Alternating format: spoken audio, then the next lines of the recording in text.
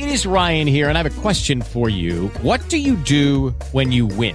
Like, are you a fist pumper, a woohooer, a hand clapper, a high fiver? I kind of like the high five, but if you want to hone in on those winning moves, check out Chumba Casino. At ChumbaCasino.com, choose from hundreds of social casino-style games for your chance to redeem serious cash prizes. There are new game releases weekly, plus free daily bonuses. So don't wait. Start having the most fun ever at ChumbaCasino.com. No purchase necessary. VGW Group. Void where prohibited by law. See terms and conditions. 18+. Enjoy happy hour at Dunkin' Donuts from 2 to 8 p.m. with any medium beverage for $2. Energize with a freshly brewed tea or espresso drink. Whatever medium beverage you're drinking, we're serving, and for $2 from 2 to 8 p.m. So stop by Dunkin' today and pick up any medium beverage for $2 from 2 to 8 p.m. and make it the happiest hour of your day. America runs on Dunkin'. Participation may vary, plus applicable taxes. Exclusions may apply. Limited time offer.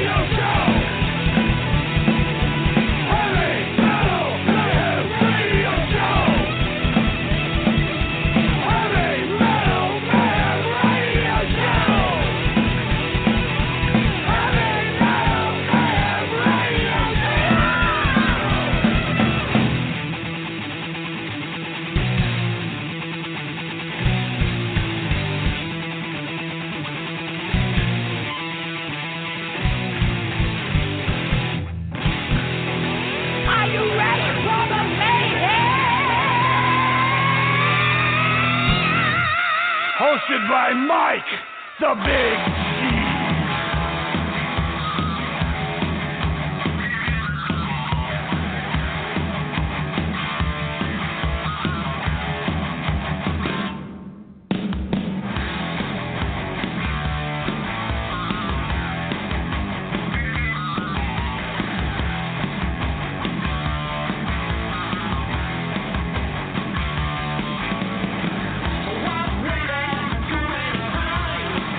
Got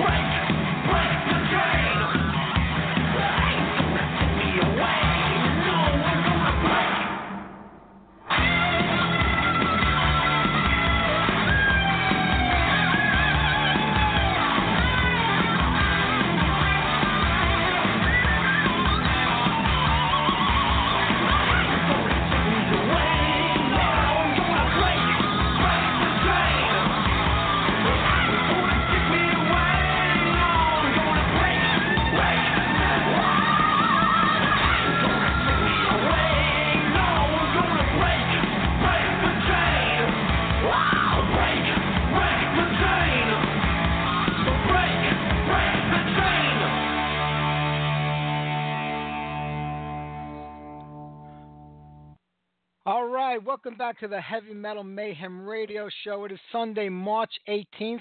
One more week to go, and March is over. This year is flying by, and if you live, in the Northeast or anywhere where there's a cold weather climate, we can't wait for this month then because April kind of brings the nice spring weather. Unlike our first guest tonight, Davey Aylor from August, who lives in a nice sunny state of Florida. We'll be talking to Davey in about a half hour or so, and after that, our buddy Mike Sabatini of Attacker and Jersey Dogs from back in the day. Heaven and Hell Records are getting ready to re-release that classic Jersey Dogs record. We'll talk to Mike all about that and everything going on with Attacker. Opening up tonight's show, Raven, classic Raven, Break the Chains. The band's been putting out some really great records over the last couple of years. Joe Hasselvander, the drummer, kind of took a little bit of a leave of absence for some medical issues. I want to say it was a little over a year ago. He's still not back with the band. From what I understand, he has some serious medical issues, and I don't know if they're going to be a permanent thing that he can't get over. I hope not. Joe's a great guy. We've had him on the show dozens of times. Always love talking to him.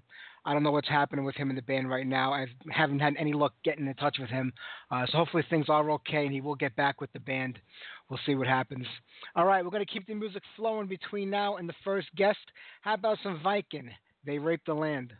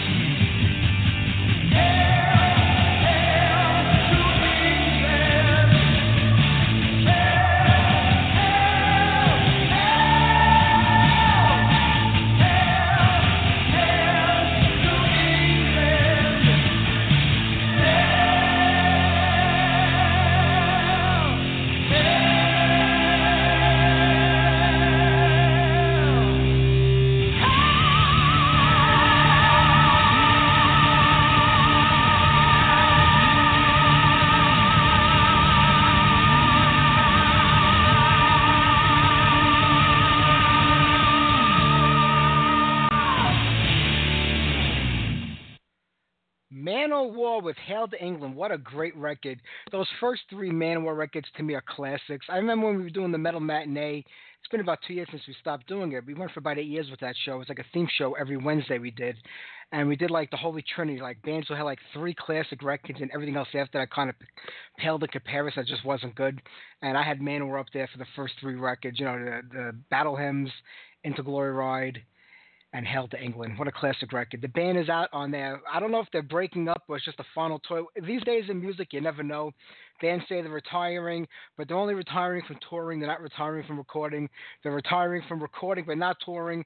They're going to retire altogether, but they're only going to play festivals. You don't know if a band is really packing it in and retiring anymore.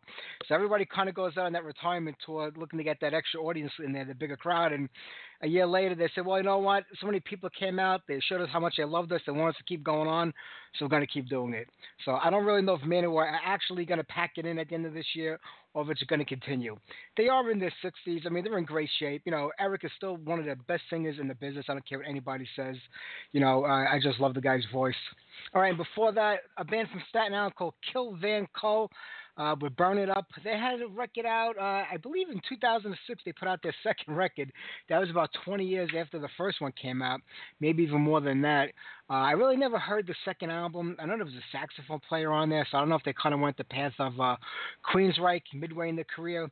But they were a pretty good band, and I know they're still together today because every now and then I'll see a flyer for them playing somewhere out here in Staten Island. I should go check them out. I think they're more of just like a rock and roll bar band these days, but I'm sure they do some of the originals mixed in with the set, so I have to check that out. They were a pretty cool band, I have to say. All right, we're going to talk to Davey Aylor in about 10 minutes or so. We'll give him a call. We'll get one more tune on before then. There's really not a lot going on in the metal news today. Bobby Gustafsson, who was the ex-guitar player, one of the ex-guitar players for Overkill, the original guitar player. We've had Bobby on the show. He's a great guy to talk to, but he's been holding this grudge against the band for 3 decades now. If you've ever been in a band and you kind of got burned by the members, I get it. I really do. But Overkill, I mean, as much as I love them, they never reached superstar status. They've been playing consistently, since they came out. They're still together, still doing it. I really enjoyed the last few records. Honestly, after Bobby left the band, to me, the songwriting took a big nosedive. He was a major part of the songwriting process. And those first couple of records that he wrote on, you could tell there's a difference in the songwriting. Dee didn't have, the songwriting skills that Bobby did, and he had those great riffs.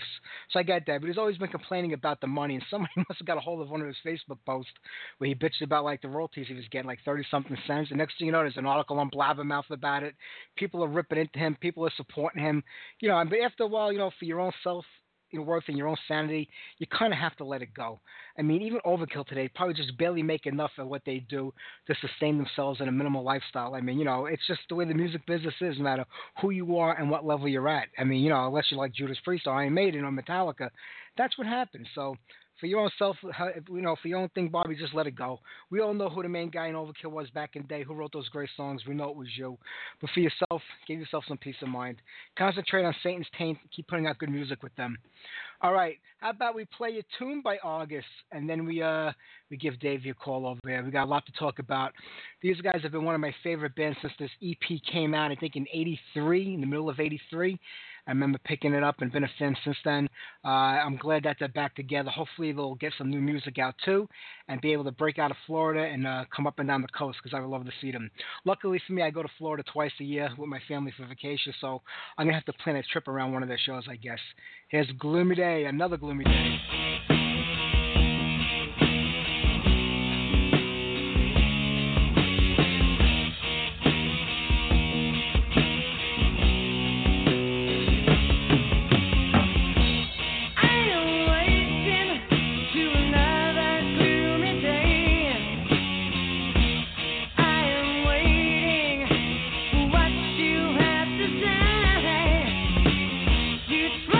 Tell me you like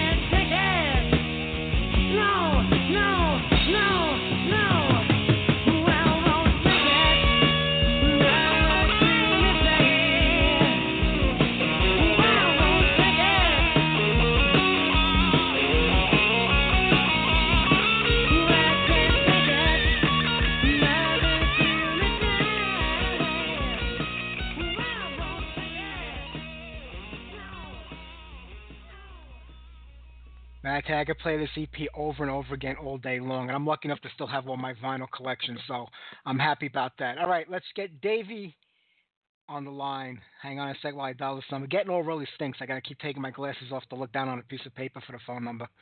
I remember years ago when I didn't have to do that. All right, here we go.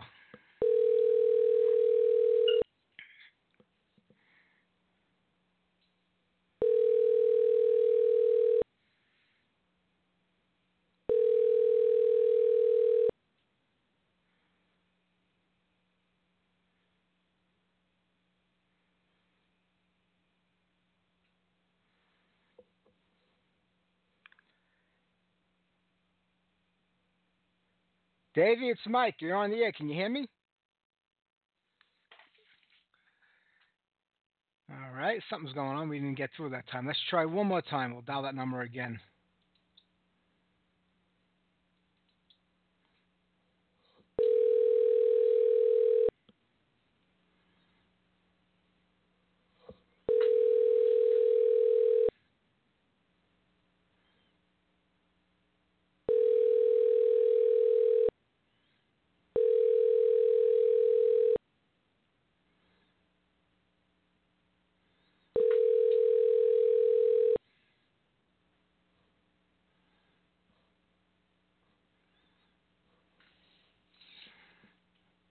Not really sure what's happening. We're down the number. We're not getting through. Let me see if I get Davey a message and let him know. Hang on. I'll play another song while we try to connect him. We'll get a quick little ditty on for you right here, and we'll try to get him going here. Let me see what we got for you. You got to love technology, huh? Hang on one second here. All right, let's do a little Praying Mantis, Panic in the Streets.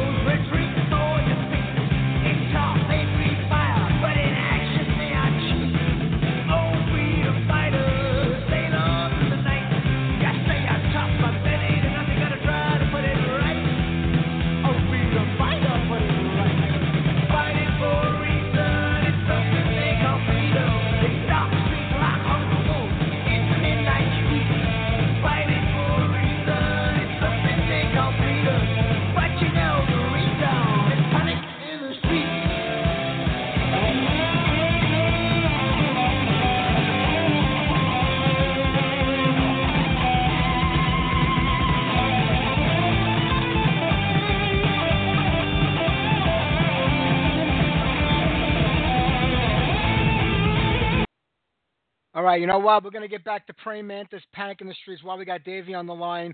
I don't know what's going on with the system here, but you know what? He was lucky enough to get through. I do appreciate that. Let's connect him and get this interview going. Davey, you're on the air live. How are you, my friend? I'm doing great, Mike. Good to talk to you. It's a pleasure. Listen, I've been a fan since that first EP came out back in 1983, and to see that you guys are still playing today and still doing it, that makes me happy. Well, it's amazing. Yeah, we got out of it for quite a while and decided to get back into it because we missed it while we still could. We ain't getting any younger, so. Yeah, I know that feeling. So what made you put it back together? Was it, with the internet today, a lot of fans are reaching out to band members, talking about these groups that they haven't heard from a while.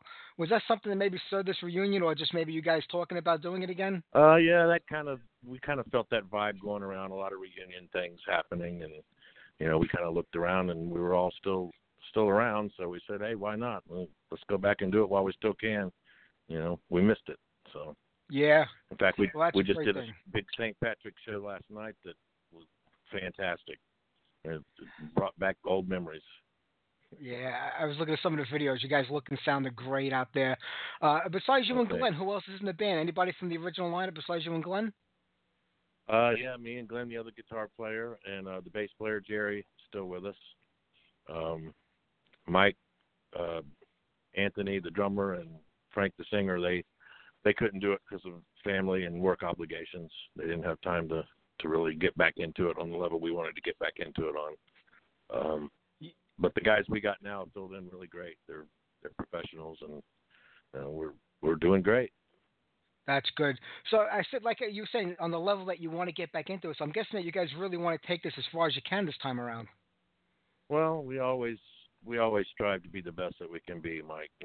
We've always thought, put on a bigger, better show than anybody else, regardless of cost or expense or time, anything. We just always want to try to deliver the best that we can give. So even in this capacity, I mean, we have no dreams of becoming millionaires at this point, but we just want to be the best at what we do. Well, that's just the way we roll.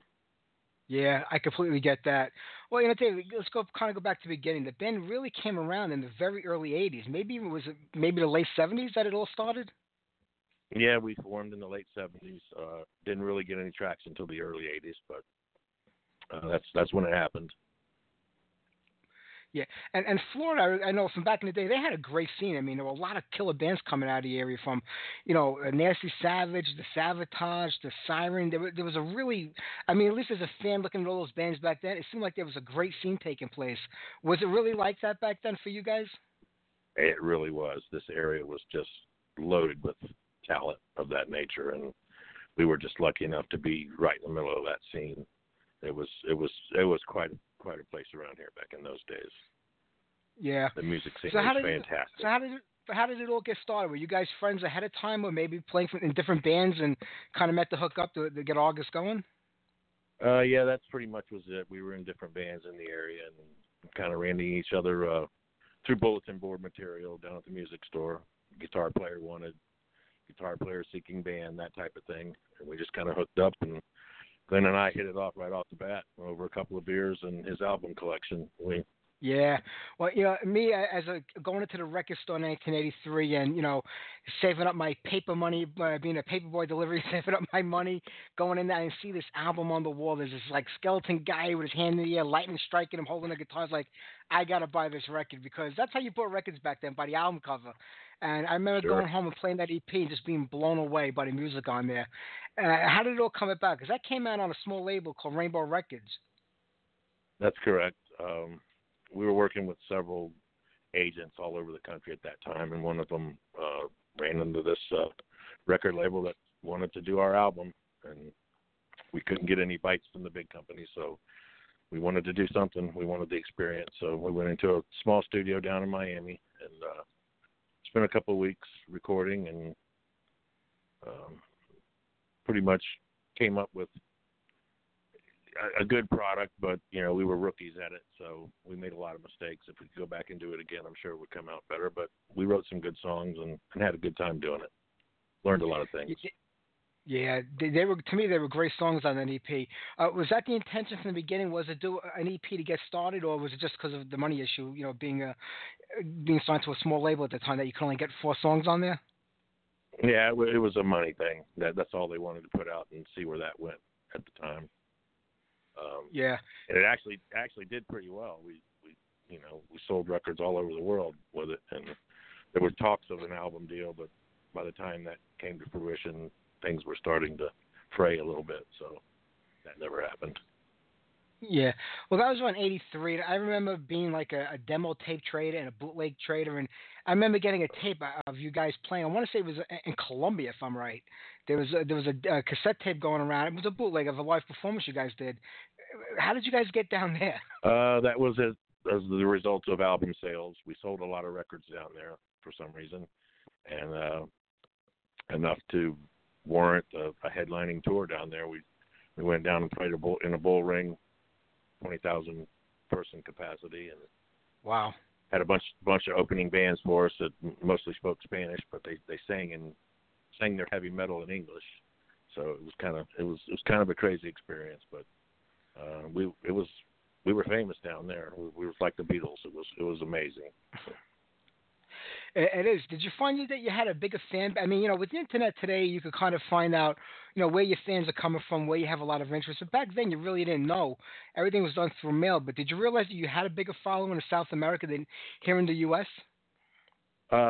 We did because we sold so many albums down there, but we didn't. Nobody told us it was going to be like that before we got there. We thought, we got there a week ahead of time, and there were people waiting for us at the airport on autographs and stuff. We didn't know none of that was going to happen, so that kind of took us off guard. But it was, it was. They really loved us down there. To this day, they do. We got friends from down there that on Facebook that some of the cover bands in the bars there still play some of our songs. Crazy. That's got to be a great feeling. I mean, I remember on that tape there were songs like Satan's Rain, I think Save the Tears. Are these songs ever going to make it onto a record or be recorded, do you think? We're working on it. We have some interest in putting something like that together. Some of the songs that we wrote that would have been on the first album are still viable. Plus, we've written some new material since we've gotten back together that sounds pretty interesting to us. So I think we would like to do some more recording while we can as well. So that might be in the works here coming up. Well, the newest songs that you guys have been putting together, the newest songs that you've been putting together, are they sort of in the same vein as the original stuff, or are they more modern version, you think, of what the band should sound like today? We're trying to move forward a little bit with the sound, overall sound quality and stuff like that. We realize that, the 80s is kind of a dated decade at this point. Although I love the music from those days, I still listen to it. But, if we come out with something exactly like that now, I think it would be a little dated. So we're trying to mesh the two together a little bit, take some of our old experience and meld it with some of the new recording techniques and the way songs are written today. So hopefully we can come up with a kind of a hybrid, something a little different by doing it that way. Yeah. I mean, is there a conscious effort to try to make that happen, or you really just kind of write the way you feel? I mean, you're talking 25, 30 years have gone by since those recordings. A lot of musical influences have come in and out of your life since that time. So you kind of want to reflect a lot of that in your music also. Absolutely. But some of us more than others, I find that some of us have come totally into the 21st century, and some of the guys are still, they got that old mentality, So sometimes we do have to consciously say, okay, I like that lick, but it does sound a little dated. Let's try to update a little bit. So yeah, it definitely permeates our way of thinking at this point. Yeah. I mean, is it easier today to kind of make these things happen when maybe like 30 years ago it would be like knockdown, drag-out fights, arguments over the direction the band would want to go? Is everybody like in a different frame of mind right now, being that, we've gone through a lot over these last couple of decades musically, and it really should just be something you enjoy right now? That's right. The attitude is much lighter now. There's no pressure on us, and we're just doing it strictly for the fun of it. And, we always want to be the best at what we do. I'd like to come out with just a killer album, if for no other reason, just so I can smile and say I did it, It's all about satisfaction at this point. Yeah. Well, I know, like you said, because, the money issues at the time you recorded the record, a lot of things maybe didn't turn out the way that you wanted to. If you had the opportunity to re-record the entire first record, would it change drastically sound-wise compared to what it was back then? Not even, bringing your influences today into it, but just because you wanted to maybe correct something that you weren't happy about back then? For me personally, absolutely. I would want to change almost everything about it, but that's just the way my mind works. Some of the guys like it the way it stands. I mean, we're going kind of through that discussion now. Playing the songs out. Do we want to change them a little bit as we're playing them out, or do we want to stick to what the old fans are going to want to hear? And as I said, it's kind of turning into a hybrid. We're kind of changing them a little bit, but we don't want to get too far away from what people expect either. So. Yeah, yeah, it's kind of a fine line you walk when it comes to classics because, like you said, people want to hear the originals the way they were, and if they're a real fan of the band, they should always be willing to move on in any direction a band is going in. No matter how the music changes, if you're a fan of that group, you're a fan of them for a reason. But I'm kind of on that fence too. I like hearing updated versions, but I also like to hear the originals the way they are because after 30 years, they're embedded in your brain that way. That's for sure. It's a point in time that we're fond of anyway. So we don't want to wipe it out, but we want to come up with something new and exciting too. So. Yeah, of course. Well, you go back to the EP. It comes out. You're a smash down in South America. What else happens to the band here in the U.S.? Were there opportunities maybe to get out on the road and tour, or were you kind of stuck in Florida at that time? No, we were touring all over the Southeast at that point. By the time we went to South America, we were touring all the 8 club circuits. We had several agents. There was one in Miami, one up in Cincinnati, one in Atlanta. I mean, we were pretty much right on the edge of big time, playing all the good clubs and making decent money. At that time, you could make really good money just touring those kind of clubs and playing them. But I think the DUI laws kind of knocked all that stuff down and sort of, even though, did a lot of good for the country, it put a lot of dents into our business, that's for sure. Yeah, a lot of bands say the same thing. When they raised the drinking age to 21, a lot of bands took a hit because, it was most of the kids under 21 that went to the shows and wanted to see the bands. I'm not saying people over 21 didn't, but it did affect a lot of the bands and clubs, and it wasn't until years later where they finally just started having these shows where there was no alcohol served and, letting the kids over 16 in again. Right. Yeah, the money stopped flowing, the tap was turned off, and they had no choice but to. And then, of course, that trickles down to, talented musicians who were doing that for a living couldn't do it anymore. You either had to make it or you had to quit and go do something else. So it really put a dent in our business, I think. But yeah. Well, when did it finally end for the band? When did it finally end? Was it not long after the EP, or did you guys kind of drag out through the 80s? I really don't remember because, like I said, there was no real magazines writing about bands back then. You had Cream and Hit Parade. They weren't writing about, the local bands and scene. So when did it finally end for August? It was around 85, 86. So we went for a couple of years after the Columbia trip.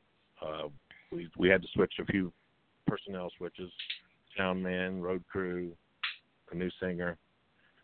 As we started getting older, we formed in late 70s. We were right out of high school. Most of us were right out of high school. So we went on the road almost immediately and for 5 or 6 years. And that's the only thing we had ever done. So, by the time 85, 86 got around, we were kind of growing up. And, we had girlfriends in high school, and now we were getting serious girlfriends, and people were wanting to get married and have children. And we had been on the road for so long, a night at home with the family watching movies just sounded pretty good to us, Because back then it was 5-6 nights a week. You weren't. It wasn't just the weekends. Back in those days, it was a full-time job. So it got to be old after a while. Believe it or not, we all kind of started yearning for that domestic life, I think, and that's when things started to. I mean, we had to pry ourselves away from it. We had tours booked and another album planned, and we just kind of decided that we needed a break, and the break turned into a little bit longer than we thought it was going to. Yeah, I can see that, but I'm glad that you are back to it. That's a good thing. Like you said, you're coming out of high school into a band that has a lot of opportunities in front of them. You're 17, 18 years old at the time. I mean, it must have been a really big learning curve for you guys because at that point, you're probably only thinking about writing music, recording music, playing live, meeting girls, having a drink. You're probably not even thinking about the business part of it very early on. And I guess as you get older, that starts to play more and more of a role in being in a band and what's involved and taking it to that next level. That's absolutely correct. There's just so much more to being in a situation like that than being able to play your instrument. That's really the easy part once you start having to deal with agents and money and other people's livelihoods and people working for you and contracts and it's just we weren't really ready to deal with all that, and we got involved with a couple of questionable people, and we met some good people too. So, it came out in the wash for us. Yeah. When I think about it, the band being that active and starting that kind of early in the scene, like this here in the U.S., it was around '82 where the heavy metal scene kind of took off and started going up from there. You guys are kind of going at it even before it became really big here. And by the time you guys broke up is when the scene really exploded in the mid '80s. Do you think if the band had started a little later, you guys were a little older, then maybe you would have carried on throughout that time? I think that's a good possibility on the one hand. On the other hand, we were doing it, like I said, we were doing it 2 or 3 years before really anybody else was. We were out ahead of the game, so we kind of took off quickly when it hit. We were on top of the wave, and that helped us a lot in the early days. So, yeah, by the time it really hit full-fledged, we were kind of burnt out on it a bit, I guess you could say. Sure. It's hard to say. Maybe if we would have waited, it would have been better for us, but then again, we might not have gotten as far as we did. Who knows, Mike? Yeah, I know. Hindsight's it's a great thing if you really can have it. But I'm glad that you are out there today. And it's I look at your Facebook page all the time, and it seems like you guys have been pretty active. Like with the shows, like you do get out there and play quite a bit. Is it pretty easy today? Is there a good scene in Florida to keep you going? It's actually not too bad. I was surprised. I thought for sure the scene was over. And, it's certainly not like it was back in the 80s, but it's a thriving scene, and there's plenty of places to play, and people actually still come out and have a good time. It's been pleasantly surprising. That's a good thing. I mean, are you guys looking into maybe some of the festivals overseas? Because they love getting the 80 bands that have gotten back together and putting them up on a stage in front of thousands of people. Is that something that you guys would be interested in looking into doing? Well, I personally don't see no reason why not. You might have to ask everybody else's wives and significant others, but you can count me in. Yeah, and I know a lot of labels that I deal with, a lot of these re-release labels, when they put out records, they always ask about you guys. Would you be interested in re-releasing that first album if they remastered it, or would you not be happy unless you went and actually kind of re-recorded it like you were saying earlier? Well, I mean, anything's open for debate. Right now, we haven't been doing anything with it, so I guess it would depend on the details, of course. But I think we'd be open to just about anything at this point.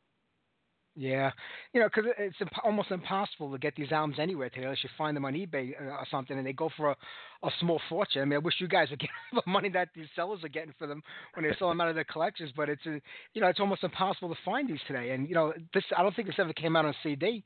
This was out years before CDs were even out. That's correct.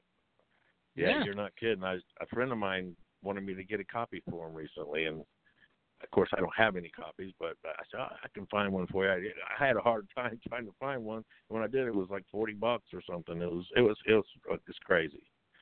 So, yeah, it'd be nice to get some of that stuff digitized and whatever it is they do with it nowadays. Was it streaming? And who knows what they could be done with it. But yeah, they do everything today. I mean, the next step, I think, is implanting a chip in your brain and just sending the music directly there. I think that's where we're going. But, vinyl has made such a great comeback over the last few years. Everybody's buying vinyl again. It's like the old days. Yeah, that's amazing, isn't it? I love that. Yeah. There's something about that moment where you put the needle down on the record and you just kind of hear the scratches a little bit right before the song starts. I miss that so much. It's just, yeah. I know. I always thought the vinyl had a bigger, deeper, richer sound than the CDs, and the digital is like a whole nother world altogether musically. But you're right. There's nothing like putting that needle down on the vinyl, hearing that crackling before the song comes on. Absolutely. Music to my ears, so to speak. Yep. All right. Hey, well, Dave, I'm not going to keep you much longer. I got another guest coming up in a few minutes. I want to get on some more music off that great record. Do you guys going to have anything coming up like immediately that you want to mention? Any shows that you have set up that you want people to know about? Well, the next thing we got is about 2 weeks down in Port Charlotte, a place called Charlie's.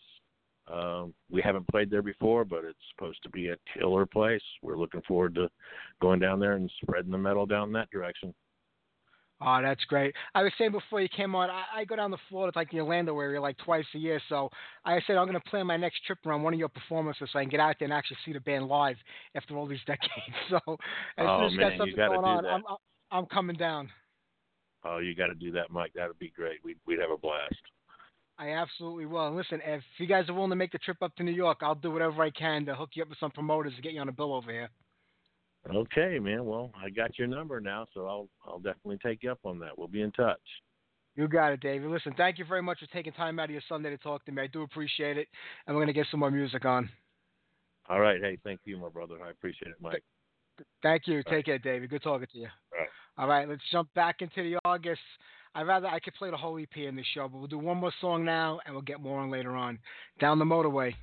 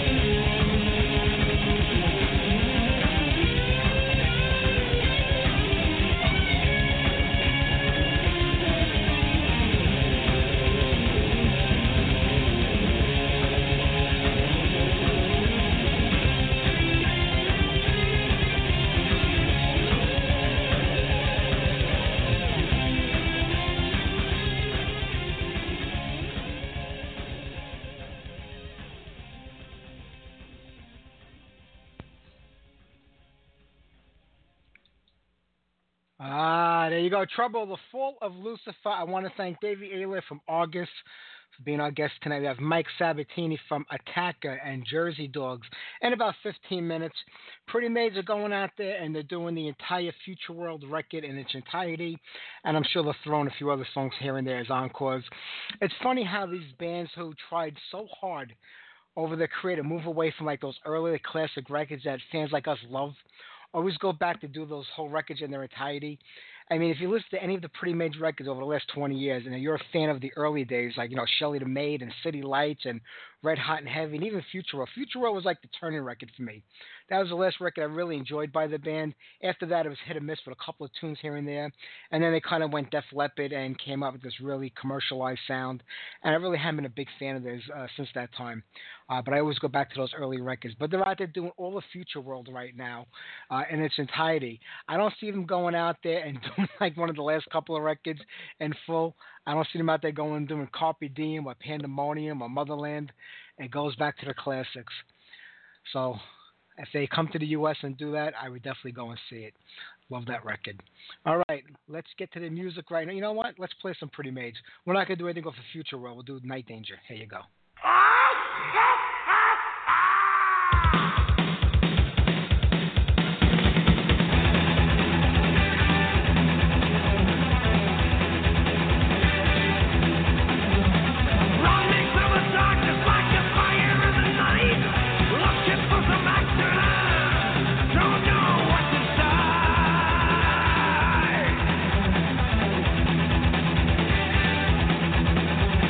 Racing with the devil in the middle of the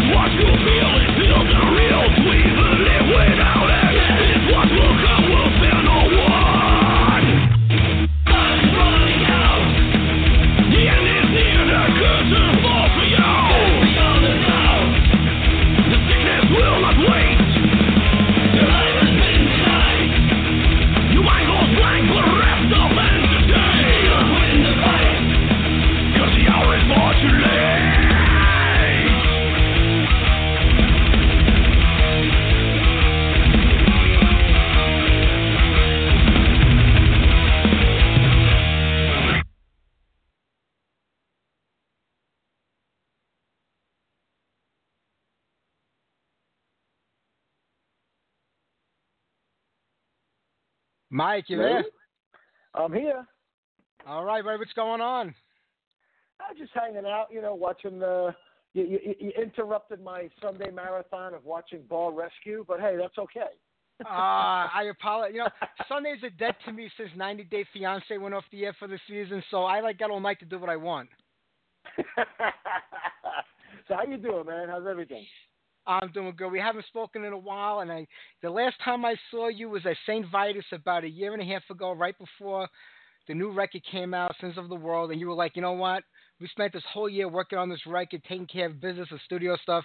2017, we're hitting the road, and you guys sure as hell did that last year. Yeah, I tell you what. Historically, we never played a ton of shows. We would do like things here and there, but last year we pretty much did at least a show a month. A couple of the months we did 2 shows, and again with everybody's regular life that gets in the way, jobs, responsibilities. That's actually a lot for us. So we had a really great year, I gotta say. Yeah, people don't realize that because everybody still has to go to work for a living. So to get that many shows in, and you did a lot of shows out of the country. You did a lot of festivals last year too. Yeah, we did. We did 3 out of the country. We did the Pounding Metal Fest in Madrid, Spain. We did the Up the Hammers Festival in Athens, Greece, and then Headbangers Open Air over in Germany outside of Hamburg. And we also had done here in the States. We did the Rage of Armageddon Festival that our buddy Ed Farshty puts on in Brooklyn, and we also went out to Milwaukee for Randy Kasner's festival. Yeah, how's that one in Milwaukee? Which is really cool, the Spring Bash. I hear that's a pretty good festival. Is it pretty happening? Yeah, no, he had a great crowd. He always has good bands on, so it was a good time. We really had a good time. Definitely worth it to go out there. Yep, absolutely. Well, you're talking about Rage of Armageddon. I mean, next month is the new one, and you guys are playing there also. Yeah, that was kind of funny because we originally weren't on it, and I had called Ed and we were talking about it because this year being the 30th anniversary of the Second Coming album, we were going to be doing that in September. We're going to a festival in France called the Pyrenean Warriors of Metal. And they had asked us about doing the whole Second Coming album. And we already had planned on probably doing that anyway. So for Ed's Fest, we're basically just going to play the Second Coming album. That's it. That's our set. That's those 8 songs. We're going to get up, do those, and that's it. And the reason why we're probably doing just that is because we did get added last, late in the game, and I didn't want to take up a lot of time. I said, hey, if you could squeeze us in, we'd love to be part of it again, and we'll do the whole Second Coming album, and make it a little bit different than just a typical Attacker show where we do a little bit of everything. I was thrilled when I heard that you guys are doing the whole Second Coming to begin with, to celebrate the 30th year of the album. I know you were doing it at that festival. Thank God you said the name of it because I know I couldn't pronounce the name of that festival. But I was like, when I heard you were doing it at Rage of Armageddon, I was like, holy shit. I said, I definitely have to go. Because that's such a great record. To me, that got kind of lost in the shuffle of your albums throughout your career. I think that record got lost in the mix. Well, I'll tell you why. I mean, because what happened was that the label that we were on, Mercenary, out of New York, the guy that owned the company, the main company was called Celluloid Records, and they had different branch-off labels, which one was Mercenary. He had some kind of legal trouble, and I think it had something to do with, you remember in the 80s there was that dance called the Lambada? Yeah. Well, I remember that. Well, apparently I had heard, this is what I heard. I don't know if it's true, but I had heard that this guy did something and he kind of like bootlegged it or did something, and he actually had to flee the country because the government was after him. I guess he was getting sued or something. That's what I heard. So basically that label, never really, we really never got to do much with it. And that's why it never had a European release officially. It was only released, on Mercenary here in the States. So anybody who got it overseas, probably got it as an import. So really, it really never had, what it probably should have had. But again, that also goes back to the fact that, people ask me a question a lot about, what's the biggest regret you guys have? And I always said that back in, after Battle at Helm's Deep, Metal Blade wanted us to do another record like really quick afterwards, and we didn't have any material. And I remember, like, everybody in the band just feeling like, oh, they didn't do enough for us. It was basically being stupid kids. And our biggest regret is not staying with Metal Blade and, going to Mercenary, because we probably would have been better off if we had a little bit of business sense and stayed with them and did like some of the other bands did, like a Fates Warning. Liege Lord wound up getting on them, doing, some records there, and at least having more of a steady home. That was probably one of the problems too. Plus the fact that, by the time Second Coming came out in '88, the whole thrash movement was really the dominant thing. And, more of the power metal or old school stuff, unless you were Iron Maiden and Judas Priest, really wasn't hitting as good, with the younger fans, It's true. I mean, the Second Coming was like around '88, if I remember, going back at that time, and a few years after Battle of Helm's Deep. But the band was also sort of in a transition state between those albums too. John was on vocals at that time. Tom was in the band. I mean, both of them passed away. It's a shame to say, but they're not here with us no more these days. Yeah, it's interesting because we've actually lost 4 people that played with us. You had John Leone, who had passed away first. I believe he had passed away in '94. In 90, it was 2000. Was it 2000 or '99? Jim Mooney had passed away from Battle at Helm's Deep. Tom D'Amico, unbeknownst to us until several years ago, he had passed away in 2001, like towards the end of the year there. And then our very, very first bass player, who was actually on the Metal Massacre 5 album, on that version of Call on the Attacker, a guy named John Joseph, we found out he had passed away. So what's interesting is we've lost 2 guitar players, a singer, and a bass player. And I'm going to knock on wood right now on my computer desk because I've been the only drummer and I'm still here. So, God bless those guys. You know what? We had some great times with them. And I hope they're all up there. They're probably rocking out with a different drummer right now, obviously, because I'm here. But, they're up there doing something, that's for sure. Yeah, I think if I was a guitar player looking to join Attack, I'd go get a checkup first, make sure I'm healthy. See, there you go. Well, you know what's funny, Mike, is I look at the band over the last couple of years, and I feel like the band is stronger now and in a better position and place than you ever were, I think, throughout your career. Well, you know what? I can't disagree with you there because I feel, truthfully, this current lineup is probably the strongest. It's the most consistent lineup musically. You know what I mean? Like everybody is on top of their game, doing what they have to do, and I truly do. I think you're right about that. I think this right now where we are we're the best we've ever been, hands down. I know people love to talk about original lineups and all that stuff. But we've always. It's interesting. I was looking back at our records, and we've pretty much had changes on every record. We've never had, we never had the same 5 people on one record. From Battle to Second Coming, to Soul Taker to The Unknown to Canaan to Sins. Now we've had different people. As original guys slowly either left, or came back, or whatever, left again. That's the truth, though. But I think right now we're definitely the best we've ever been. I could tell by the performances, by just the amount of rehearsal we don't need as much as we did in the past, maybe. So it's all good. It's all good all around. Oh, absolutely. I mean, Pat was one of the last original guys with you. He parted a couple of years right before the Sins record came out. But Mike, people forget, Mike has been with the band. I mean, Mike's been playing with you for a long time. I mean, going back to the Jersey Dog days, which we're going to talk about in a little bit, but he's got 17 years in Attacker as it is now. That's a long time. Just about, because we originally started playing again. It was actually after Jim Mooney passed away that our old bass player Lou, he actually suggested that we do an album and dedicate it to him, Johnny Lee, the guys that had passed. Obviously, I think D'Amico hadn't passed at that time yet, or the other guy, John Joseph. But it's definitely Mike's been with us since we started again. It was probably around somewhere in 2000 that we started doing it. So he's literally been an Attacker, for 18 years now. So that's a long time. He's been on he's been on what?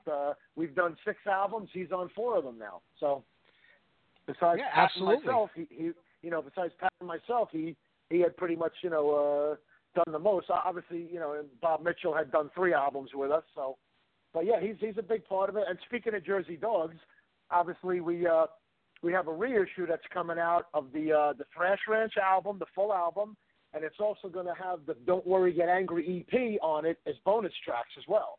Because I had been contacted by Jeremy Golden from Heaven and Hell Records, and we wound up talking about it, and I was like, yeah, you know what? I just got to find the things I need to use and materials and stuff, and I wound up digging out a bunch of old pictures, and we did like some. He sent me like almost like an interview type of thing to get some different information, to put it together for like a little story. And it's funny because I think just getting older, there's a lot of shit that you forget. He's asking me questions about dates and things. I said, I don't remember things that happened 3 weeks ago.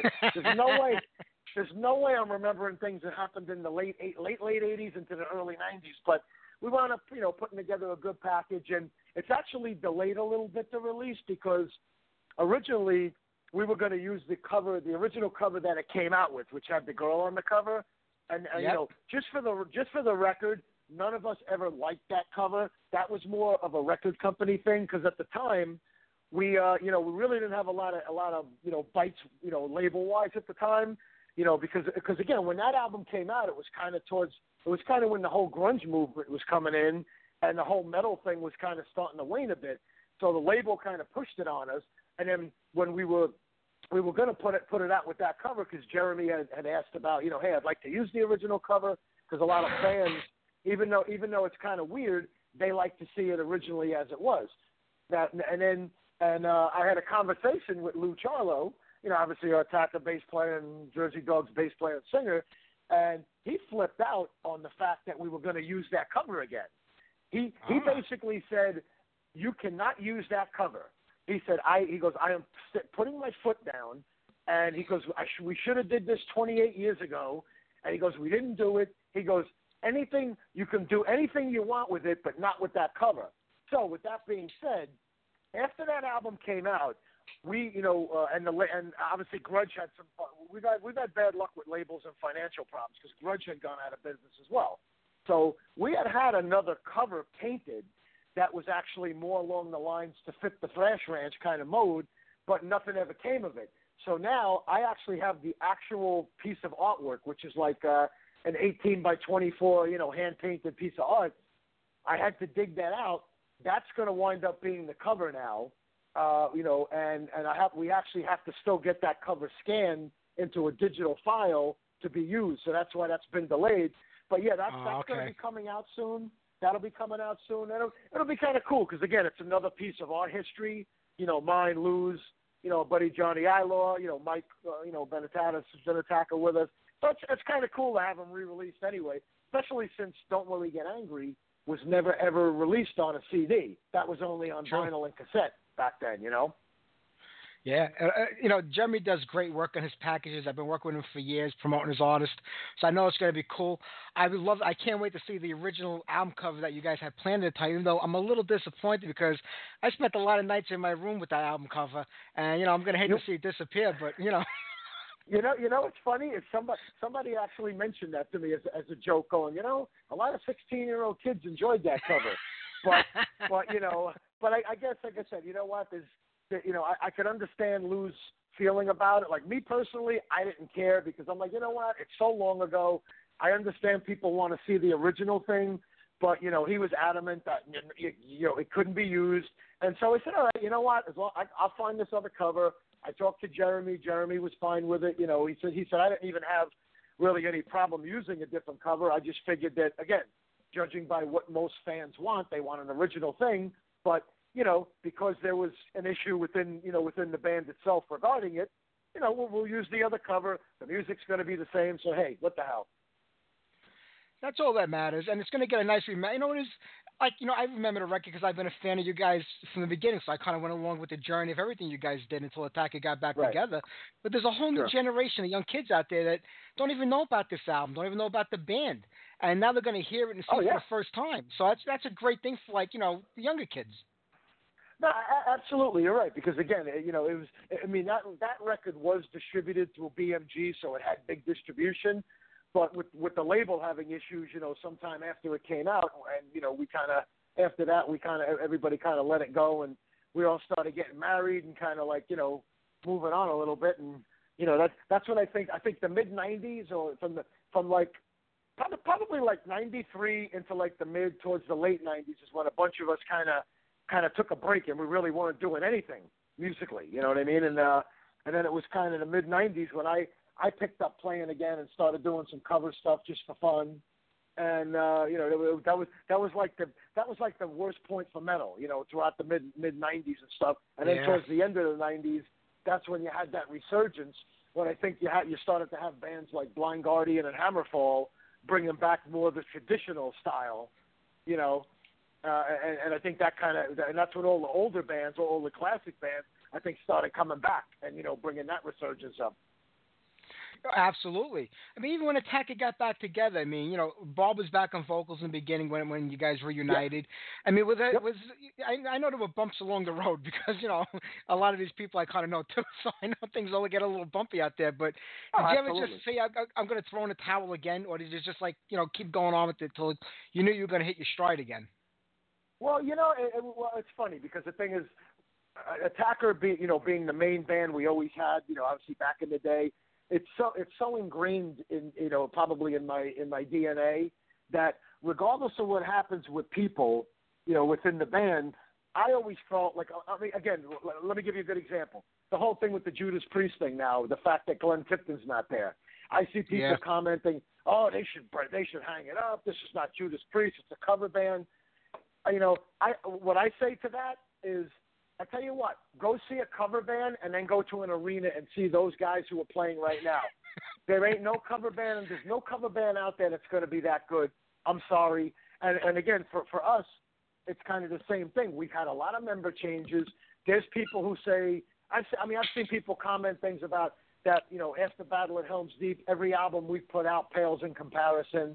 And I get it. It's because that's the first thing they heard from us back in the day. Sure. And that's got the most nostalgia. And interestingly enough, if you look at our music did evolve over the course of time because we've had different writers. Jim Mooney was the main writer on the first album. Lou Charlo wrote pretty much the whole second album except for a part here or there and the vocals, all the melodies. Then you get onto the other albums and you start getting, Mike Benetatis came in to write, and even on Soul Taker, I wrote one or two things, that I can play guitar a little. So we're not 100% the same, but I always think that the music a band produces is more important than the members to me because it's still about the music. It's not about one guy.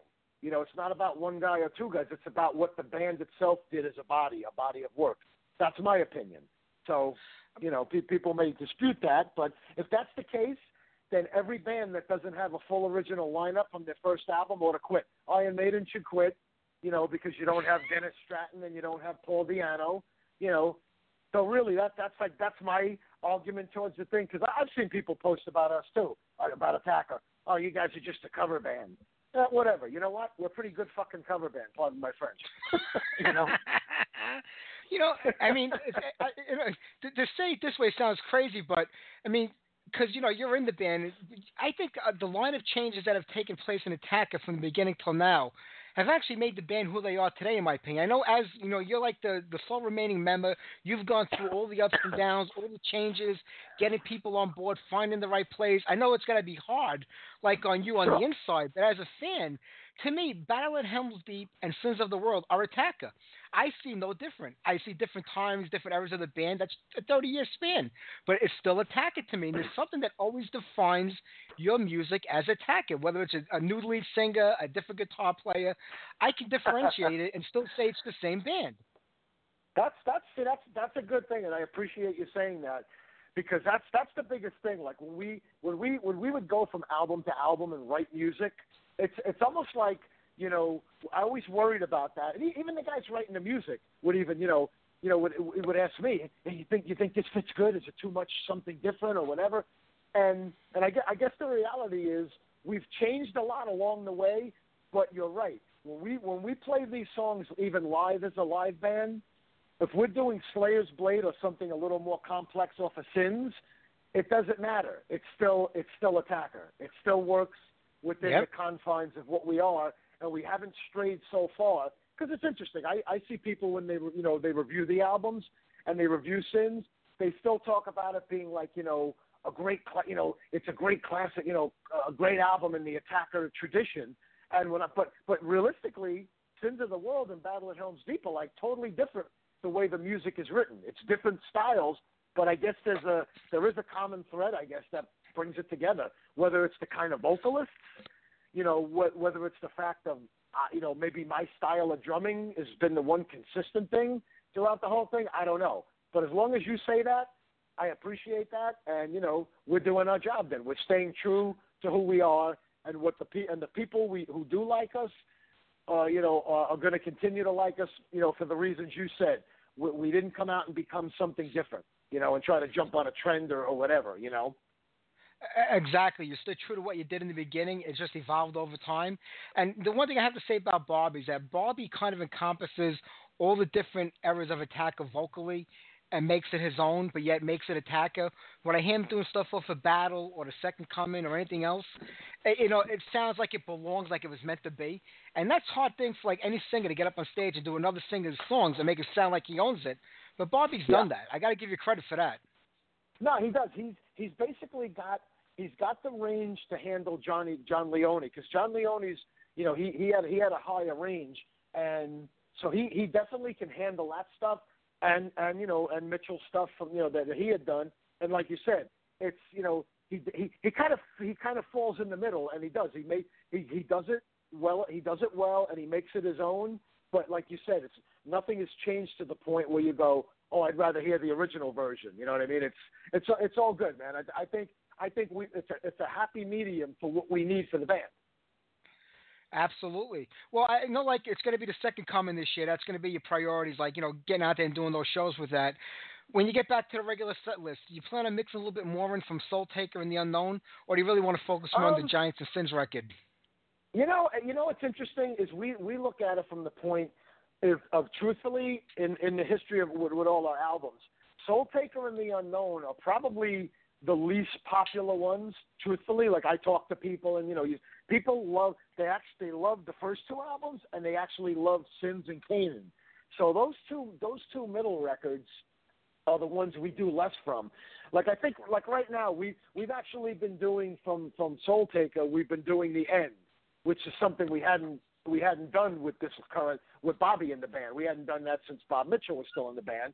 And as far as The Unknown, last year we were actually doing the song The Unknown, and for the most part we usually do This Is Power, or for The Unknown again, because you know what it is, when you have 6 albums and you don't have a lot of time to play, depending on what you're given for a set, you really got to juggle. And one thing I've always kind of put forward that I said I don't want to do is I don't want to neglect any albums. I try not to if we can. I always want to do at least one off of those middle albums so you touch on it, because my outlook is that there may be a guy in the audience who first heard of Attacker when he heard Soul Taker or The Unknown. So we at least got to give them something from that. You know what I mean? So everybody has a little bit of something they might have known. And that's kind of like my perspective on it. Like we'll never come out and do a shitload of new songs and push all the old stuff away. We're about the history of the band and what got us to this point, and that's why we'll always incorporate everything and make it, give everybody something for what they like. Yeah. Well, those two records, Mike, also came out at a time when metal was like down and out. I mean, it was like, 2004, 2006? I mean, the scene really didn't come about again yet. People really, it was just starting to take off again, but it was mostly the European bands.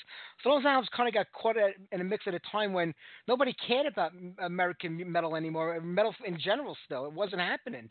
You guys were persevering through a time that was really tough. Yeah, it was in that transition state. And again, too, even like with the Soul Taker album. Now, we hadn't done an album for Attacker since we recorded the Second Coming in 87. So you go from 87 up to the beginning of the 2000s, which is when we started working on it. And that album, too, that was an album of us trying to find our legs again and say, hey, wait a minute. can we actually write something that fits in with what we did in the 80s, and continue the tradition? So it's that and The Unknown, those albums were us kind of, getting back on the horse again. You know what I mean? And that could be one of the reasons too where, again, I like the albums. Obviously I like pretty much everything we did. I've got favorite songs here and there, but I think it wasn't until we started doing Kanan that we kind of really hit the stride. Where I think we hit like another plateau, in my opinion. As far as the songs, and obviously Bobby again. Bobby coming in. One thing about Bobby, he's a really good lyricist, and he's really, really good with melodies. He gets stuff that sticks in your head. I've seen quite a few reviews and people saying that even with the Sins album especially, that those songs, the melodies in the songs, stay with you even after you've taken shut the CD off. You shut whatever you got out of your car. So that's an important thing. The whole sing along factor and something sticking in your head. That's what makes that's what makes you. That's what keeps you around and keep you in people's minds. So. Oh, I couldn't agree more. That's my biggest beef with most of the bands today is that they want to write songs where they don't repeat the choruses. Every part is different. You can't remember it. There's no memorable riffs, no memorable lyrics. I don't care how fast and hard you are, how heavy you are, how soft you are. If I can't remember the words and I can't sing along to the song and the riff doesn't stay in my head, I'm moving on to the next thing. Say what you want about Motley Crue, but I think if I write a song that has a chorus and verse that I can remember, I'm going to get into the song. You're 100% right, man. I mean, that's why you really can't argue against success. Number one, people. I remember back in the '80s, people used to make fun of Motley Crue because Mick Mars, he's terrible, this and that, or whatever. But you know what? It doesn't matter how good of a player you are. It's about what you write. You know what I mean? If you're going to write songs that are just complex, like you're saying, with part after part after part that don't repeat, and nobody's going to really dig it, and it's all like a self-indulgent thing. A band like Motley Crue is going to win out every day because they're about complete entertainment. The appearance, the show they put on, and the music. It's all about fun, and that's really what it should be about. It should be fun. It should definitely not be something that you have to stand there and put your hand on your chin and go, huh. It's not. Metal shouldn't be a thinking man's music. It's a great energetic music. Leave it at that. That's the God's honest truth. I agree with you 100%. Well, the album's been out for over a year now. I know there's not going to be a new Attacker album this year, but are you starting to put together songs for something new? Well, actually, yeah. We're working. We're planning on actually putting an EP out, and the EP is going to be 4 new songs, and also we have when we went to Greece last year, they had recorded the show, so we're going to have 2 live songs on the thing from that show on there as well. And as a matter of fact, we haven't even announced anything, but what is it? This is, what's today, the 18th? Yep. Yeah, today's the 18th. The week, thank you, till 12:01, that's right. That's right. In a few weeks, which will actually be, I think, the weekend of April 6th, 7th, and 8th, we're actually going back to Pyramid Studios and doing these 4 songs with Alex Perialis, who we did The Second Coming with, and I'm sure you know Alex's history from being the guy who did Anthrax, Overkill, Testament, all of Violence, all those bands. So we're going to be doing those 4 songs for the EP up there with him. So we're excited about that, and because we had talked about it and we thought about it, and we're like, wow, with the Second Coming being a 30th anniversary, and I had corresponded a little bit with Alex about that, just talking Facebook stuff, whatever. And we talked about it with the band, and I said, hey, let's see about going up there and doing it, because again, in the fine tradition of the Second Coming, we'll go back to Pyramid 30 years later and do these songs. So we're going to be doing that, and hopefully get the EP out sometime before the end of the year, and so you'll definitely have some new music a lot quicker than what it's been in the past years. Obviously we went 2004, then 2006. Then we technically put out in 2007 that there was that compilation album that we put out, that's Standing the Test of Time. That's the time. Which, which really was kind of like something that just kind of fell in our laps. And we said, what the hell? Because, I really never felt like, we should be doing a best of because, we're not Iron Maiden or Judas Priest. But I was like, hey, you know what? It's another album. it's probably a good little tester for people that never heard the band and get to hear something off the first 4 albums. So we did that in 2007, and then it wasn't until 2013. Once we had regrouped in 2012. That's when Bobby came on board and everything. And so you figure we had 6 years between that album and then 2006, 2013, 2000. It was kind of like the end of 2016 that Sins actually came out, but it crossed over right on the cusp of 2017. So that was that was another 3 years or whatever. 3.5 years. So we'll give you something quicker for a change.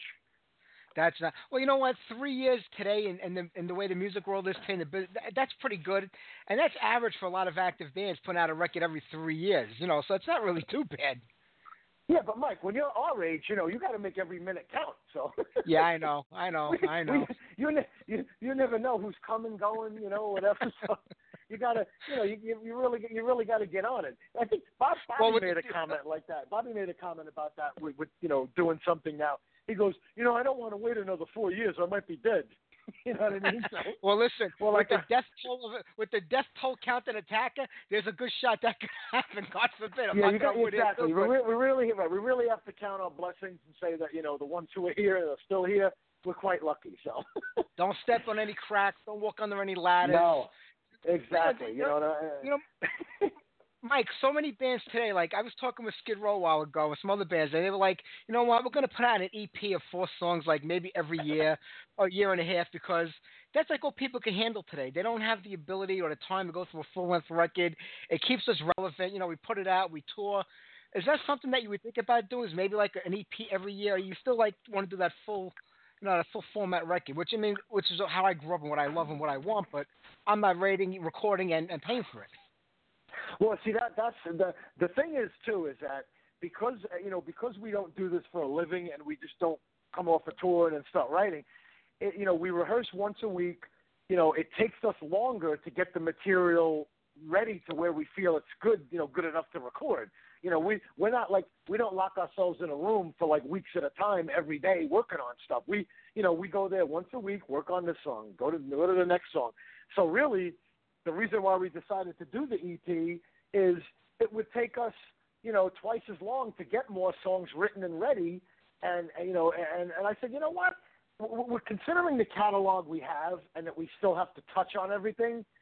I don't know. I don't necessarily know if we have to do a full album every time. At some point, yeah, we may again. The next thing might be a full album. But you're right about the recording part because labels today don't give you budgets. It's all, the record industry, everybody knows, the major bands, unless you're one of the, the stadium type bands, they don't even sell 1 million records anymore. They may sell, if they're lucky, half or a tenth of that because people don't buy stuff. So really, it's I think from a band point of view, it's smarter to put out an EP. I've even heard bands say that they're just going to put out singles.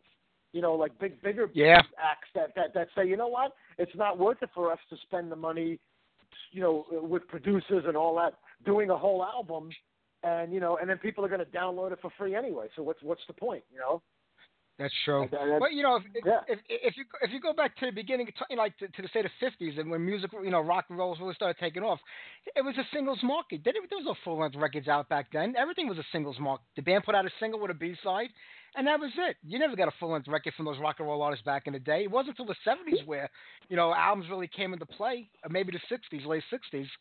Yeah, probably 60s. Yeah, you're right. You're right about that. I never thought about that. You're right. Now the big thing was basically just having a single on radio, and all the kids run out and buy the single and, do the Watusi or whatever. But yeah, it is. You're right about that. And it's kind of, and the way the industry is going now, it probably, it makes more sense, for bands to do it. I mean, I will say, granted, your comment about what how you grew up on full albums, that's really what the metal crowd does kind of want. They're one of the few groups of people that will go out and buy the actual product because they want to look at the physical product. They want to see the artwork. They want to read the booklet, or the fact that vinyl has made a good comeback, and people still want vinyl. I know people that won't buy any of our stuff unless it's on vinyl, And until recently, the only album that wasn't on vinyl was Soul Taker, but that's actually out now on a Greek label called Eat Metal Records. He actually just released The Second Coming and Battle at Helm's Deep. He re-released them again with the original covers and Soul Taker. So really, you know, it's some things are coming back full circle, but in a sense, you know, until the market kind of people start buying shit more, it's probably going to stay where bands are going to do less and less, you know, over the course of time, because it's, you know, money-wise, you know, you're laying out the money to do it, you're not getting it back in a proper return, and you know, we do it because we love it. That's it. That's all it's about. Nothing else. I know. You know, I mean, I bought the Sins of the World CD as soon as it came out. I had it ordered. And then last year I bought the vinyl and the T-shirt package from Metal on Metal Records. Cost me $175 to have it shipped here, but, you know, I'm in a position where I can afford to do that these days. You know, I was thinking that there's like, I was on eBay buying like used records that I used to have that kind of got warped or messed up. And I was like, man, I remember when I was 17 years old, I would have killed to have had the money to do all the stuff I could do now. I had the energy and the ambition back then. I just don't have the energy and the ambition now, but I got the money to do it. So I kind of live vicariously through buying all the old shit, collecting stuff again. You know, that's the truth, man. You know, I mean, like I said, it's all cyclical, but you know, the bottom line is, you know what? It's like even like with shows, like I make a joke to people, and I said I really wish they would change over and have gay clubs, not nightclubs anymore. This way, I said, listen, you open at noon, you close at 6, you're home for dinner, and you get to see a show, have a couple of drinks during the day, and go home and relax. I said, because this whole thing about going to a club, wait until midnight to go on, I was just like, you know what? This is not working for me. I need the arena level where the show starts at 8 and it's over by 11. You know, come on, help us old guys out here. You know. I wish, Mike. I agree. You know, a lot of the clubs in Brooklyn like that, like the St. Vitus now and the Paybox. A lot of them in residential neighborhoods, so they kind of like wrap up by 11:30, 12 o'clock, which isn't so bad. If you remember the days of L'Amour, the headlining band wasn't going to 2 o'clock in the morning sometimes. You know. That was crazy. We were younger back then, so we didn't really care, but. I was like, holy shit. I think about it. Like, how many nights I've gotten into my car. My wife's like, where you going? So I'm going to go to Brooklyn to see a band at St. Vitus. 15 minutes later, I'm walking back to the door. She goes, what happened? I says, I don't know. I just can't turn the key and go. And I hate being that. You're right. I tell you the truth, Mike. I think if clubs kind of realize that, because when you're dealing with, you know, a music that really, you know, most of the people that are coming to see it, it's probably, you know, maybe now it's 50-50 where you got older people that liked it and some young people. But I think if they changed it around a little bit and started doing earlier shows, they would probably still make the same money, because if the crowd shows up and drinks, the bar makes money, the people are happy, you know, the owners are happy. Yeah. And I also think more people would come out to shows because you know, when people ask me, hey, what time are you going on? Oh, we're going on at 11. Oh, 11? You know, it's like, see, you know, that's people don't want to, you know, we're not kids anymore. Nobody wants to be out, you know, like seeing a band starting at 11 or 12 or 1 o'clock in the morning. So if clubs got on board and kind of retooled their whole, you know, thought process as to the way the scene is, I bet you any money you would get people showing up at 8 o'clock if they knew the whole show was 8 to 11. And, you know, and again, it's like going to an arena concert. You're in, you have a great time, you're home at a decent hour, and everybody's happy. I couldn't agree more. And, you know, the time doesn't bother me so much as knowing that I got to get on that BQE coming from Staten Island and sit in that fucking traffic. That's what bothers me more than anything. I know, like, if it's a weekday show, it don't matter what time you get out of there. You're sitting in freaking traffic, whether it's people going home from work or construction. I'm like, I just don't have the head to sit on the BQE for an hour. And that's what irritates me. That's why I love when shows are in Jersey. I jump over the outer bridge. I'm right there, and I just go to a show. You're right about that. It is. Even when I got to go into Brooklyn to Vitus, I either got to go downtown and fight my way through Canal Street, or I'll go across 34th to the Midtown Tunnel, and the same thing. It's like it's like I just got to put my patience cap on and just say, all right, this is what it is.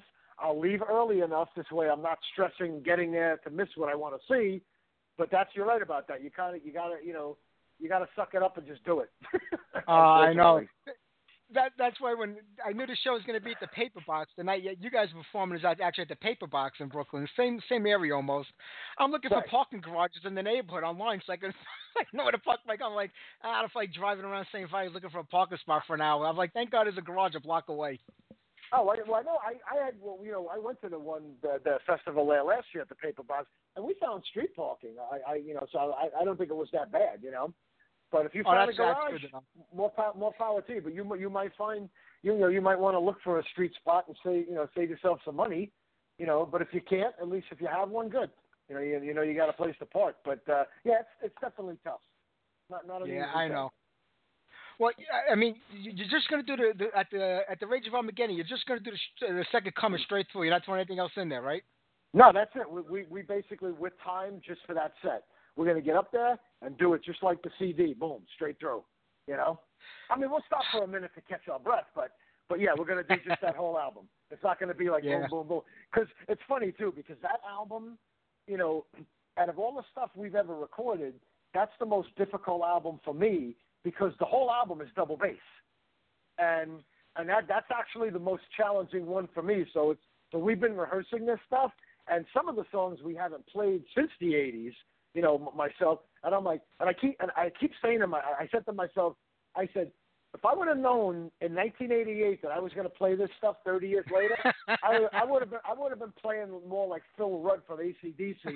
This way, I wouldn't have to worry about the age factor and getting in the way. But I tell you, it's a challenging album. And truthfully, I've actually had to adapt a little bit different to the songs, and kind of because some of the stuff is challenging for me, so I have to kind of finesse it a little bit and do it. I have to do a couple things slightly different to make it work. But, I mean, I've been doing that in a lot of the Second Coming stuff for, since we started playing again from some of that stuff. And, nobody's ever said anything about it. But it is tough stuff. I mean, that album literally from top to bottom is all friggin' double bass. It's like I never stopped. My feet kept going. My hands kept going. And I listen to it now and go, what the hell was I – how many Cokes did I drink before how much caffeine did I have before we did that? Well, it kicks off the Lords of Thunder and blisses with that, and then ends with Iman, which is No Name Backwards, and it just kills straight through. But I know you've always done songs here and there off the record, but I mean, never the whole record strate through. So when you go into not for that one. And other band members never even played anything off that, probably. I mean, or didn't really know a lot of the songs. Was it difficult getting everybody together to do all the songs? And were there songs that you actually forgot how to play that you had to kind of go back and listen to again? Well, as far as the other guys, I mean, we with the current lineup, we've already done Lords of Thunder, 0 Hour, Revelations of Evil, and Emanon. So we had done it. We had done half the album. There's only other 4. Now we just they basically. I think with Bobby we had with during the last record we had done Captives of Babylon, but we never did the Madness, never did the instrumental Octagon, and we never did Desecration. So basically it really wasn't that hard. Like those guys are they're like I said, they're all on top of the game. You tell them, hey, next week learn this song. They learn it. We get there and play. But for me, I absolutely it's not that I forgot them. But I have to listen to them for some of the different drum fills because some things I remember and some things I forget. Oh yeah, that's right. I gotta do that one in that spot. I mean, I try to recreate it, as exact as I can. I don't just wing it because there are certain fills that happen in certain parts of the song. So yeah, I have to sit and listen to everything, and go back over it myself. And then now that we've been rehearsing them, actually right now. The only song we actually haven't even played yet is the instrumental, Octagon. Yeah. We're probably going to start that next week. And that song is only 1 minute and 55 seconds. So it shouldn't be that bad. Well, listen, my whole sex life is only about 55 seconds. That's pretty bad if you ask my wife. So you got another minute on me. So yeah, it's been interesting. It's funny because with everything we got going on, we're working on new material. We just played a show down in Washington, D.C. last weekend, and we had to kind of, and then the week before that, we had to do the set we were doing. We hadn't played any of the set songs since last December. So because we've been so compartmentalized with, okay, we're working on we're working on the Second Coming stuff and the new song, so we didn't do anything old. And so we had to learn, make sure we go over the whole set of songs, the whole hour's worth of music. Now today, or we rehearsed this morning, we just worked on the new stuff in Second Coming. That's what we'll do for the next couple of weeks leading up to the recording. Once we finish the recording, then we got a couple of weeks before, for the Rage of Armageddon Fest. Then we'll just start really hammering the Second Coming stuff. So we keep having to change gears a little bit, to kind of fit everything in, because again, we only rehearse once a week, so we got to make it work. Sure. Well, with the new material you're working on and you're going to work in the future, Mike is going to have a bigger songwriting responsibility now. Is John going to be involved in the songwriting also, along with you guys? Basically, I mean, it's up to them. I mean, right now, the 4 songs we're doing, actually, Mike did write them. And, all the guys in the band, anybody's welcome to present something if they have it. Him or Brian hadn't presented anything yet. And, I always encourage them. I say, hey, if you guys got stuff, bring it to the table, But up until now, I guess they hadn't had, I don't know if they don't have anything ready or they just didn't feel like, putting anything forward. But, I would hope, that everybody kind of puts their, input in as well. But again, they kind of do, because when we're working on the songs, even though Mike writes it, John has ideas for things. Hey, why don't we try doing this here, or add this rhythm, change the rhythm a little bit to this, and that's pretty much the same thing with Bobby. Mike will write the song. Bobby will say, hey, we have to extend this part lyrically for this. We have to shorten this.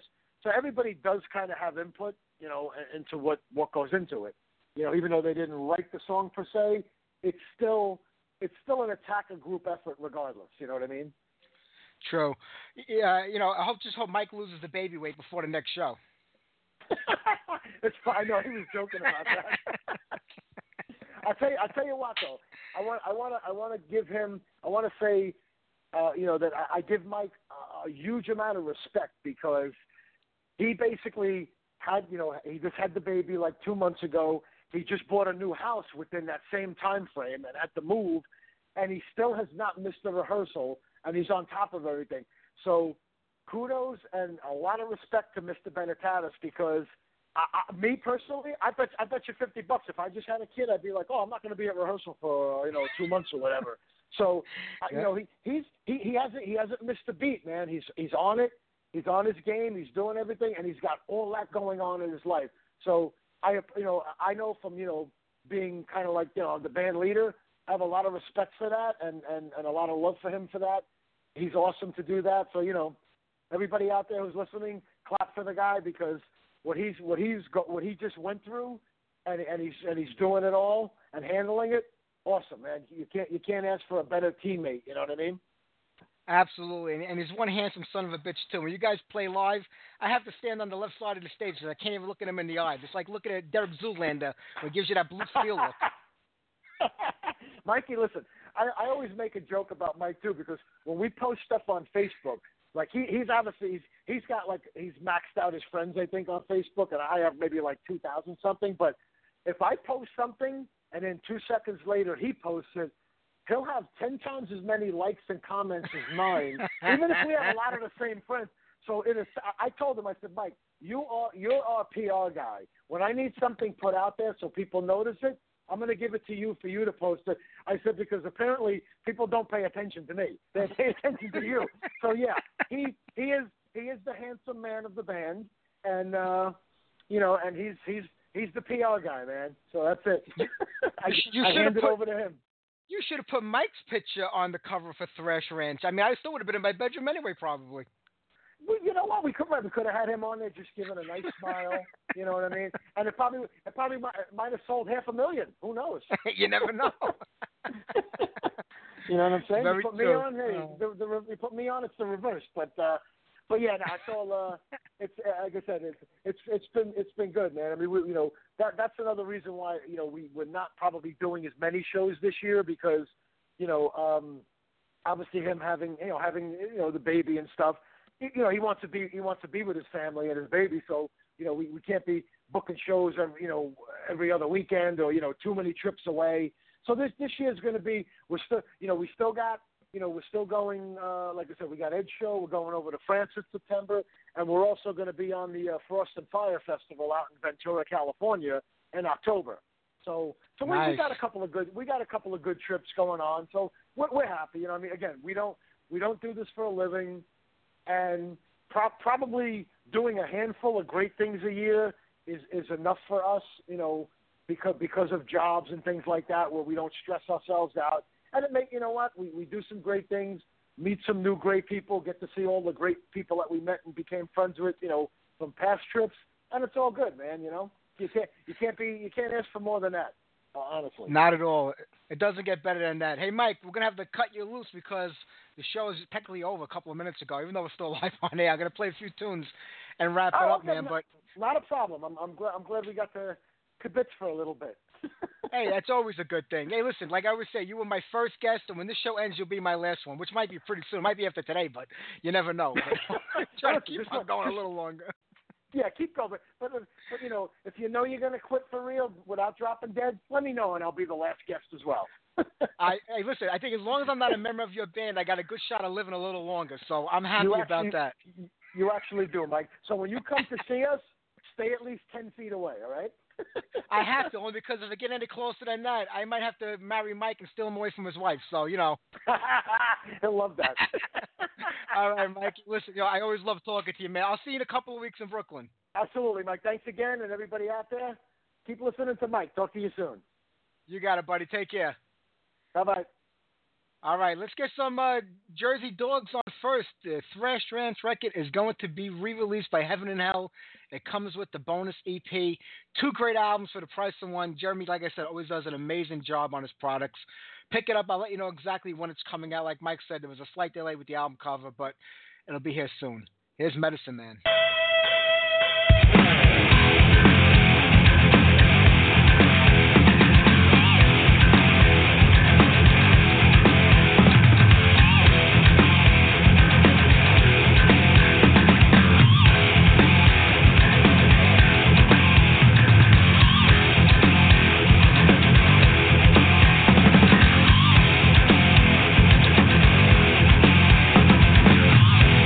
Daybreak.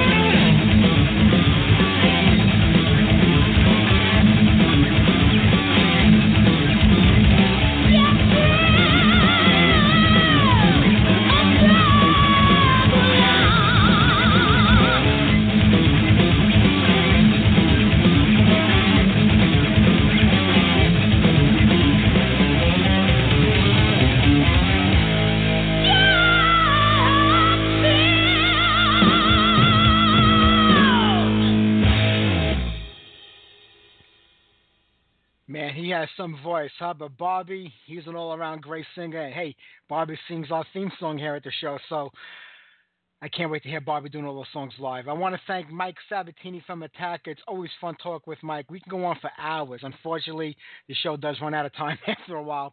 And I want to thank Davey Aylor from August. If you're in the Brooklyn area this April, the Rage of Armageddon Festival is 3 days long. Hobbs' Angel of Death had to be taken off the bill because Peter Hobbs has a heart condition and he can't tour. I don't know if he's going to play at all anymore, but it looks like they got At War to replace Hobbs. That's going to be on a different date. They went from a 2-day festival to a 3-day, so they're playing with Blood Feast and a few other bands on a different night. But the Saturday night show at the Paper Box, Attacker, Thrust, Tyrant, so many other bands on that bill, too many to name. Check it out, be there. I want to thank everybody tonight. Also earlier, right before Mike called in, I played Objector. They're a great band out of Belgium on Malevolence Records. Check it out, pick it up. The mic kind of went dead because I was trying to connect Mike at the time, so I couldn't really get through to anybody. But killer band, killer album, pick it up. All right, we're going to wrap things up here tonight. We'll do 2 songs back to back.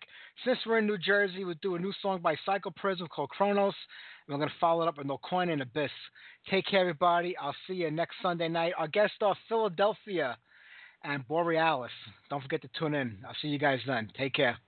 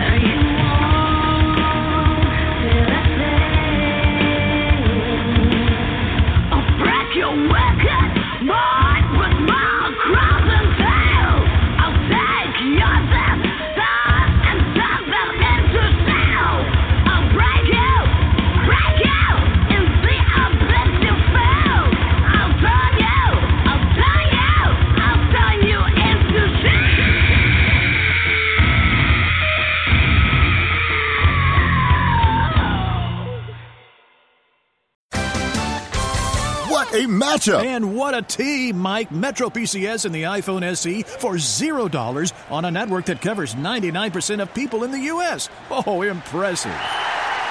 Play with the best. Switch to Metro PCS on an unlimited LTE plan and get a 32-gig iPhone SE for $0. Metro PCS. Coverage not available in some areas, plus sales tax. Claim based on talk and text. Not valid for active numbers currently on the T-Mobile network or active on Metro PCS in the past 90 days. See store for details and terms and conditions. Enjoy happy hour at Dunkin' Donuts from 2 to 8 p.m. with any medium beverage for $2. Energize with a freshly brewed tea or espresso drink. Whatever medium beverage you're drinking, we're serving, and for $2 from 2 to 8 p.m. So stop by Dunkin' today and pick up any medium beverage for $2 from 2 to 8 p.m. and make it the happiest hour of your day. America runs on Dunkin'. Participation may vary, plus applicable taxes. Exclusions may apply. Limited time offer. Hello, it is Ryan, and I was on a flight the other day playing one of my favorite social spin slot games on ChumbaCasino.com. I looked over the person sitting next to me, and you know what they were doing? They were also playing Chumba Casino. Coincidence? I think not. Everybody's loving having fun with it. Chumba Casino is home to hundreds of casino-style games that you can play for free anytime, anywhere, even at 30,000 feet. So sign up now at ChumbaCasino.com to claim your free welcome bonus. That's ChumbaCasino.com and live the Chumba life. No purchase necessary. VGW. Void where prohibited by law. See terms and conditions. 18+.